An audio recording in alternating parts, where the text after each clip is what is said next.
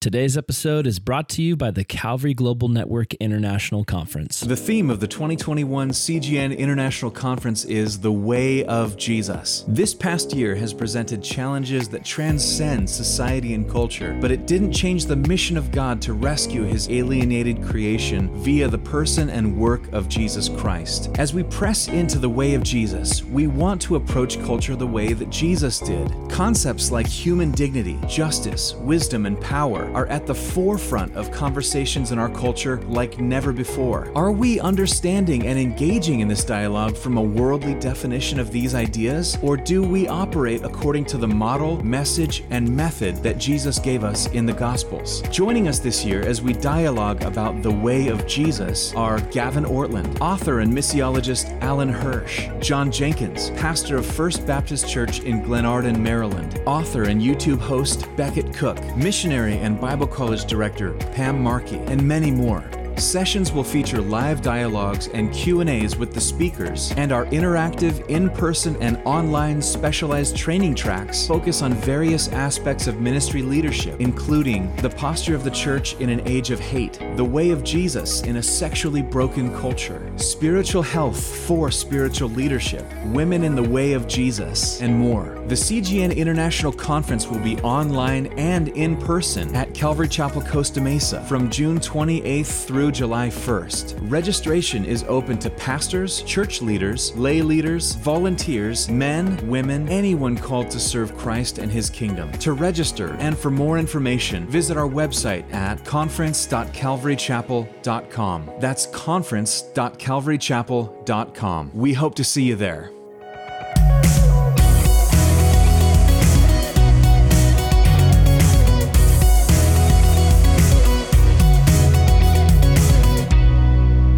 In studio with Women Worth Knowing. Yes, we are. And I've got three really exciting women to talk about. And I don't think I'm going to make it through in one episode. Okay, we're going to feel it out here. Yeah. Yes.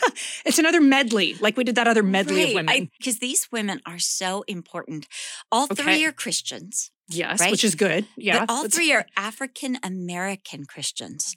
And all three of these women overcame great odds as well as racial discrimination and sexism to become doctors. Yes. That's right.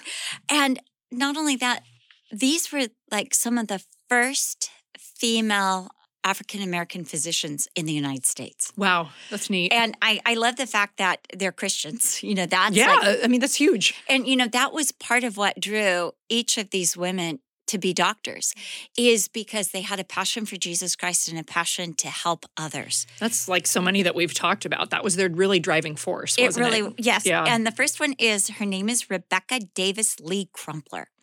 This woman is so amazing. She's the first African-American woman to graduate from the New England Female Medical College. In fact, she's the only African-American woman to graduate from the New England Female Medical College, because a few years after she graduated, the school couldn't afford itself and it closed down. Oh. But she's the first recorded African-American female doctor in the United States. And she was born February 8th in 1831 in Christiana, Delaware, to Absalom, don't you love that? That's a great name. Davis and Matilda Weber. Now, it's not sure if they were ever married or not, because in those days, slaves and ex-slaves weren't always allowed to get married. Right. But she was raised by an aunt who cared for sick and poor, and it is her aunt that influenced her to seek a medical career. And here's a quote from Rebecca. It may be well to state here that having been reared by a kind aunt in Pennsylvania, whose usefulness with the sick was continually sought, I early conceived a liking for and sought every opportunity to relieve the suffering of others. Later in life, I devoted my time when best I could to nursing as a business, serving under different doctors for a period of 8 years, most of the time at my adopted home in Charleston, Middlesex County, Massachusetts. From these doctors, I received letters commending me to the faculty of the New England Female Medical College, whence 4 years afterward, I received the degree of Doctoress of Medicine. That's because they didn't know how to, Doctor of Medicine, so doctress. Doctress. I was going to say, that's an interesting word choice there. It's interesting is like you used to hear of actress and actors, and lately I'm only hearing of actors. So I think, just kind of group it all. Yeah. And I think something like it was probably called doctress, and then it became doctor, because this is, very early in the time when women first were allowed to become physicians. Yeah. So by 1852, she had moved to Charleston, Massachusetts, where she worked as a nurse for 8 years. This is how she was learning the skill, is just by doing it, and because she just had a heart for people. And a lot that she had learned was from her aunt, because her aunt was always going to people's houses, and she was always helping anyone who was infirmed or in trouble. So it's during this time that she married her first husband, Wyatt Lee. Wyatt Lee was a widow and a former slave, and he had a young son from his first marriage. The young son was 6 years old, and they married on April 19th, 1852. But only a year after they were married, Wyatt's 7-year-old son died. And it's believed that it was the death of this beloved boy that cemented Rebecca's determination to become a doctor, not just a nurse, but to become a doctor. So right after this, she began to attend medical college, and to earn her way through medical college, she taught at different schools. She was very intelligent, so she taught at different elementary schools and schools for Black children. Her first husband, Wyatt, died April 18th, 1863, just a day before their 11th wedding anniversary. Wow. And Rebecca's in medical college at this time. Rebecca graduated in 1864 after 4 years of intense training, coursework, thesis, and oral exams, and she was awarded the degree, of Doctoress of Medicine. Doctoress again, right at the end of the Civil War. Very interesting timing. Very, very interesting timing, isn't it? In fact, it was said that it was even harder for her at this time because there were a lot of mixed emotions about a Black woman being in college, a Black woman seeking to be a doctor, and she was the first, as I said, first Black woman, African-American woman to go to this all-female college. That is actually a good point because, the North was abolitionist, but I think sometimes they didn't think about how that's actually going to play out. Like, if you really want abolition, is this really, what you want? So it'd be hard to be comfortable. I agree. She practiced first in Boston before feeling called to serve, and I love this, as an missionary to the emancipated Black slaves in Richmond, Virginia. So she'd heard that the white doctors in Richmond, Virginia would not help anyone who had been a former slave.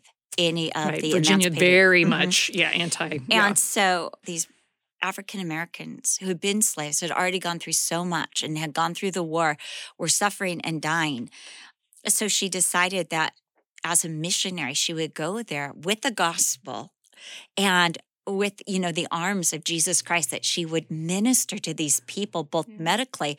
She was an ardent Baptist, the Baptists were awesome. The Methodists. Yes. Yeah. So many of the doctors refused, though, to acknowledge her prescriptions because, one, she was a female, and two, she was a Black doctor.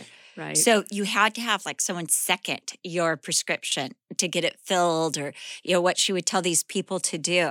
Secondly, many of the doctors would not take her advice, wouldn't listen to her. The Black physicians wouldn't listen to her because she was a female. So the Black males wouldn't even listen to her. So it's this double. It is this double kind of whammy against her.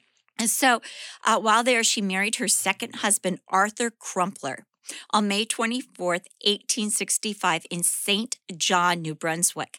Now, it's interesting because, New Brunswick obviously is part of Canada, right? Yeah. But remember, he was a former slave and he was a runaway slave.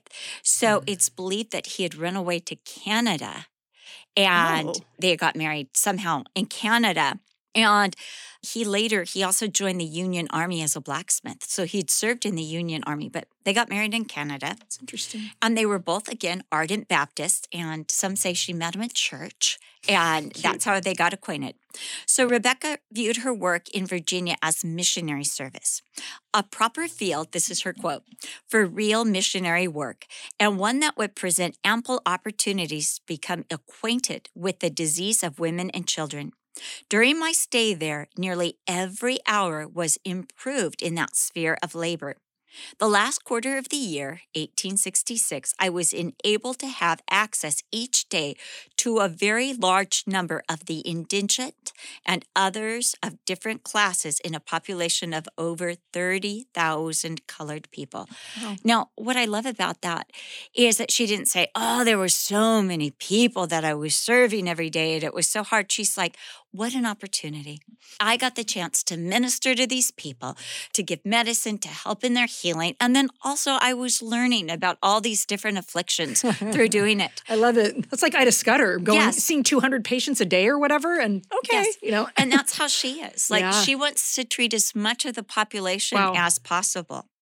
And while there, she joined the organization called the Freedmen's Bureau and other charity and missionary organizations to care for the freed African Americans. So she was supported because the people that she ministered to couldn't afford to pay her because they were freed Black slaves and there was extra. I think the thing is we think emancipation, everybody embraces, the African Americans as equals. But no, it was like the prejudice got worse against them. Especially in the South. Oh, yeah. They were bitter in the South. Right. Yeah. So she had to be supported by the Freedmen's Bureau and other charity and missionary organizations because these people, they couldn't find jobs, they couldn't find work. And so she was very active with these organizations. And she wrote this, at the close of my service in that city, I returned to my former home, Boston, where I entered into the work with renewed vigor, practicing outside and receiving children in the house for treatment, regardless of any measure of remuneration. In other words, she's not getting paid. Yeah. She moves back to Boston and begins to open her own practice of medication, but most of the people cannot pay medication. Open her own medicinal practice. So she and her husband, Arthur, had one child, a daughter named Lizzie Sinclair Crumpler. And they moved back to Boston, as I said, in 1883.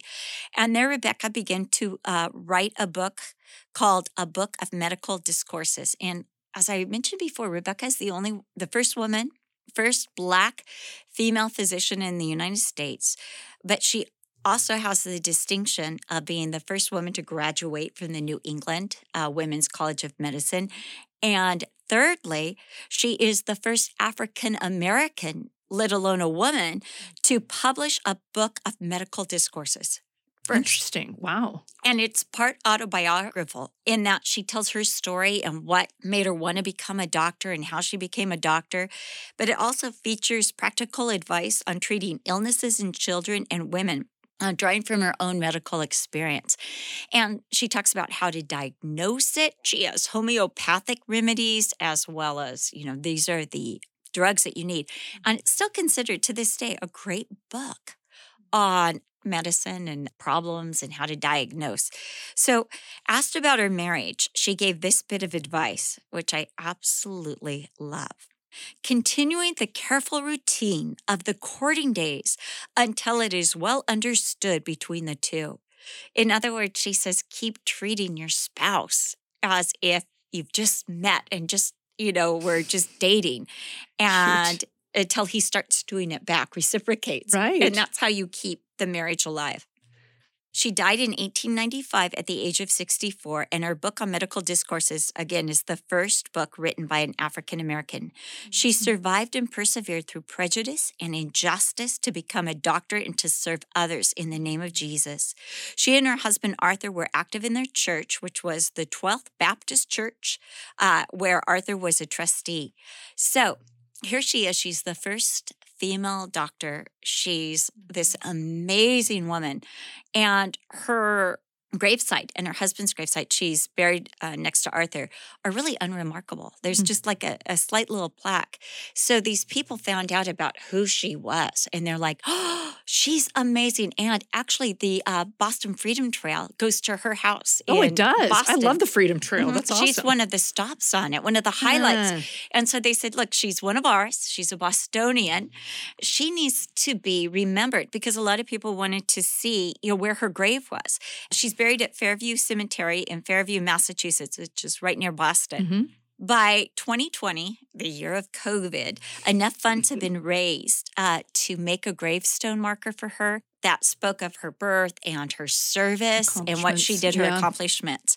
And they placed these granite stones on both her husband and her graves. So that's really, just really last exciting. year. Yes, that's really cool. Year. I know, something good out of 2020. One good thing happened. Yes, because COVID was a hard year. It was a rough year all around in many ways. Mm-hmm. So it's good to hear about something good that happened. So I was so excited. I was so excited to hear about this woman. I had no idea about Rebecca Crumpler. And then to find out that she's this ardent Baptist and she sees herself as a missionary was super exciting. Well, now, the second woman, Rebecca Cole. Oh, another Rebecca. Okay. Another Rebecca. She's also an African-American woman. And she is the second woman to become a physician in the United States, the second African-American woman to become a physician in the United States. Now, it's believed that the two Rebeccas opened the door because between 1865 and the turn of the century, like 1920, over 115 African-American women became physicians. Wow. So they really opened the trailblazers. The door. Yes, I love trailblazers. So on Rebecca, there's very little information on her, and there's no pictures of her except for a sketch. And so Rebecca Cole, unlike Rebecca Crumpler, she never married. She was born in Philadelphia on March 16th, 1948. And her father, according to census records, because that's how they had to try to find out the information about her, was a laborer and her mother was a laundress. And she was the second of 4 children.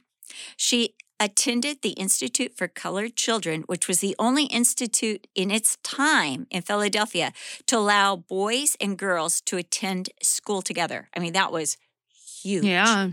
And Cole received her diploma and a $15 award for her excellence in the classics. So she's a bright girl, and I guess that's like not a scholarship, but, a prize. Absolutely. After graduation, she enrolled in the Women's Medical College of Pennsylvania. This college, interestingly enough, was started by Quaker abolitionists and temperance reformers in 1850 under the name Female Medical College of Pennsylvania and was the world's first medical college for women. Not surprising. It was Quaker. Yes. And not only that, remember, Elizabeth Blackwell was a Quaker. Yeah. And how hard it was for her to get educated and then for her sister.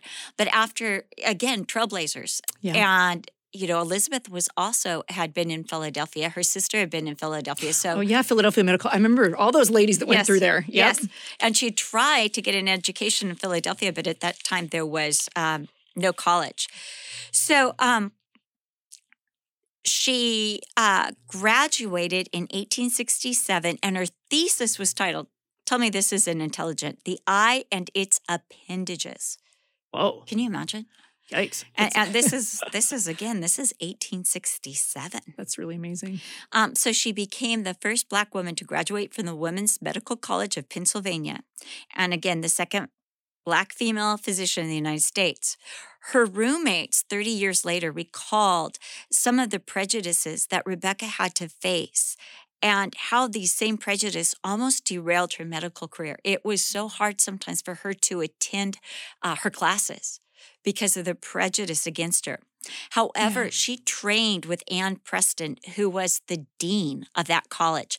And Ann Preston was dedicated to seeing Rebecca graduate. And that's so neat. And to receive the honors and the justice due her because she was brilliant. Yeah. And that might have something to do with the fact that when she decided to intern and train, she went to New York, and guess where she went? In New York? In New York. Florence Nightingale? No, that's the nursing one. Close. A friend of Florence Nightingale. Remember our friend Elizabeth Blackwell? Yes. So remember how Elizabeth Blackwell had started the infirmary for women? Yes, that's right. Okay. Right. So she ended up going to serve with Elizabeth Blackwell and Elizabeth Blackwell's sister, Emily Blackwell. And it was called the New York Infirmary for Indigent Women and Children. Maybe you remember it was on Bleecker Street. Yeah, I remember in that. New York. At this infirmary, she discovered a passion for helping the poor. And her attention's really turned towards the poor, because I don't know if you remember this from when we looked at Elizabeth Blackwell, but Elizabeth Blackwell had started a tenement house service for disease prevention. I remember Elizabeth Blackwell had been friends with Florence Nightingale, and they talked about how important hygiene was. Mm-hmm. And if they could only get in the houses and teach people hygiene, they could prevent most of the diseases. Yeah. In fact, there was a name, and I can't remember what it was called, but it had to do with the basements and how dirty the basements were in New York. And so Elizabeth Blackwell had this whole plan on how to clean out the basements and to keep them clean to prevent diseases, especially keep them free of mold. I was going to say mold-related diseases, which is really pretty insightful because a lot of people wouldn't have even thought to, consider mold as a problem. Right, and mold suppresses the immune system. Yeah, big time. Really badly. So anyway, Elizabeth Blackwell then put Rebecca Cole in charge of this service, and she made her the sanitary visitor. And she was there to give simple, practical instruction to poor mothers on the management of infants and the preservation of health of their families.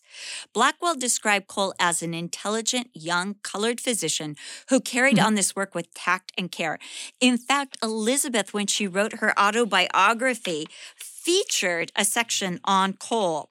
And this is what she wrote. In addition to the usual departments of hospital, dispensary, which included the visiting of poor parents at their own homes, we established a sanitary visitor. This post was filled by one of our assistant physicians, whose special duty it was to give simple, practical instruction to poor mothers on the management of infants and the preservation of the health of their families. An intelligent young colored physician, Dr. Cole, who was one of our resident assistants, carried on this work with tact and care. Experience of its results served to show that the establishment of such a department would be a valuable addition to every hospital. And I find that interesting because we remember that Elizabeth Blackwell's father was an ardent abolitionist. Yeah. So wouldn't it be like Elizabeth Blackwell to bring Rebecca Cole in and say, look, you're our equal. Yep. We are so excited to work with you and beside you. And set a precedent, like moving forward. Like, hey, this is the way forward here. Yeah, because we're all created equal. So after serving with Elizabeth Blackwell, the Blackwell sisters, Cole moved to South Carolina for a time before she moved back to Philadelphia. Now, as I said before, there's not a lot known about Rebecca Cole and even about Rebecca Crumpler that the information is very slight because of the prejudice in those days. Yeah. It was almost as if the greater public did not want to acknowledge that Black women were brilliant, intelligent, could be doctors, could serve in such an incredible way. Yeah. Well, and that really makes Rebecca Crumpler's book that much more remarkable. That she was actually able to get a book published. Yes. I mean, that's a big deal. It is. And she gained the respect of her colleagues too, which was really incredible. So now Rebecca Cole moves back to Philadelphia, and in 1873 she opened a women's directory center, and this is of her own initiative, to provide medical and legal services to destitute women and children. So what she realized is that there were a lot of Black women who were being abandoned by their husbands and had no way of supporting themselves. So she wanted to help them out, to train them, to help them get jobs. She said she especially wanted to help the children. In 1899, she became the superintendent of a home for the Association of the Relief of Destitute Colored Women and Children in Washington, D.C. And the annual report wrote of her that she had all the qualities essential to such a position. And listen to these qualities. She had ability, energy, experience, and tact. So I love that because both— bedside manner. Yes, exactly. And both Elizabeth Blackwell and this report commented on her tact, which meant she was careful in how she addressed people, a good bedside manner, so to speak. And then this is what they said of her. Dr. Cole herself has more than fulfilled the expectation of her friends with a clear and comprehensive view of her whole field of action. She's carried out her plans with good sense and vigor, which are a part of her character, while her cheerful optimism, her determination to see the best in every situation and in every individual have created around her an atmosphere of sunshine that adds to the happiness and well-being of every member of the large family. Is that amazing? I mean, this is a woman who had prejudice thrown at her, who almost had her whole education derailed because of prejudice, and yet she is not bitter. She is not angry. In fact, she's full of sunshine. Yeah. And she's kind, and she's cheerful and optimistic. I mean, when I was reading that, I was like, oh, I would have loved her to be my doctor. Yes. I mean, and really, I feel like for a lot of these women, they had to have that perspective and have that makeup that I'm going to see the Lord's hand in this no matter what. I'm going to look through beyond this, current situation and this oppression that I'm facing. Because I think it would be really hard to look beyond the rejection, the persecution, and the prejudice of people. Oh, I mean, that's like hard. That's like going through a brick wall. And nothing less than the Lord could help. I was reading about one of the girls who was chosen during the Eisenhower era, one of the first girls when they decided to integrate the schools. In fact, I'll be talking about her. Her name's Indiana on another episode. But she said if it wasn't for the Lord and her grandma's godliness, she never could have done it. Right. Because of all the prejudice. But anyway, Rebecca, her focus when she had that home was really about the children. I mean, she got along well with the women and she treated the women, but she loved the children and working with the children. And she wanted to see these children arise and be educated and make something out of their lives like she had. And I love that she wants the same for others that she had. Rebecca fought against the ignorance of her time. And this is what she wrote. Hosts of the poor are attended by young, inexperienced white physicians. They inherited the tradition of their elders, these white physicians. And let a black patient cough, they immediately have visions of tuberculosis. And they heave a great sigh of relief that one more source of the contagion is removed. Because during her time, they were blaming the African Americans for tuberculosis. And so that was another reason that she worked for hygiene, because good hygiene could prevent tuberculosis. And again, help with the prejudice against the Black community. Wow. In fact, a lot of white people believed if they were around African Americans, they would contract tuberculosis. So crazy. All her life, Rebecca fought against prejudice and for good hygiene and prevention of disease, poverty, and injustice. Again, it said that she was a Quaker. Nobody knows for sure, but by the little that is known about her, and because she worked with the Blackwells and went to a Quaker college, they believe that she was Quaker. Yeah. By 1910, Rebecca was back in Philadelphia and serving as the head of a home for the homeless. So she always cared about the impoverished. And again, it was, when I was reading about her, it said that she was rarely paid because the people just could not afford to pay her. And that's why she worked at these institutions, because these would allow her to work and to help these people and yet have enough money to survive and continue to help people. I mean, they really were missionaries. They were. Having to live by faith. You're not getting money coming in from these patients. I mean, yeah. So she died on August 14th, 1922 at 76 years old, having practiced medicine for over 50 years. Wow. That a girl. So I know that a girl is exactly right. I'm That's just wonderful. So proud of her. I mean, it's like as I said before, I would have loved to have had her as one of my doctors. Yeah. I know she would have been amazing. Yeah. When I came across these women, because, we were thinking, oh, maybe we'll slow down the medical. Maybe we've exhausted it. And then all of a sudden I found all these doctors, and especially these women who were Black female physicians and some of the first. And you hit a little jackpot. You had to go. We got to get into that a little bit. These are definitely women worth knowing. Oh, definitely. And again, if you know a woman that we should know about, it could be your mother, it could be your cousin, somebody who's ministered to you and meant something in your life. We'd like to highlight different women each show. So please write us. You can email us, wwk@cccm.com. And please like us on whatever device you hear this podcast. Yes, please do. Okay, bye. Thank you for listening to Women Worth Knowing with Cheryl Broderson and Jasmine Allnut. For more information on Cheryl, visit CherylBroderson.com or follow her on Instagram or Facebook. You can also follow Jasmine on Twitter, Instagram, or Facebook. If you think there is a woman worth knowing, we'd love to hear from you. Email us at wwk@cccm.com. We hope you've enjoyed today's episode. Make sure you've subscribed and don't forget to rate us on your podcast app and share it with friends. Thank you again for listening to Women Worth Knowing with Cheryl Broderson and Jasmine Allnut.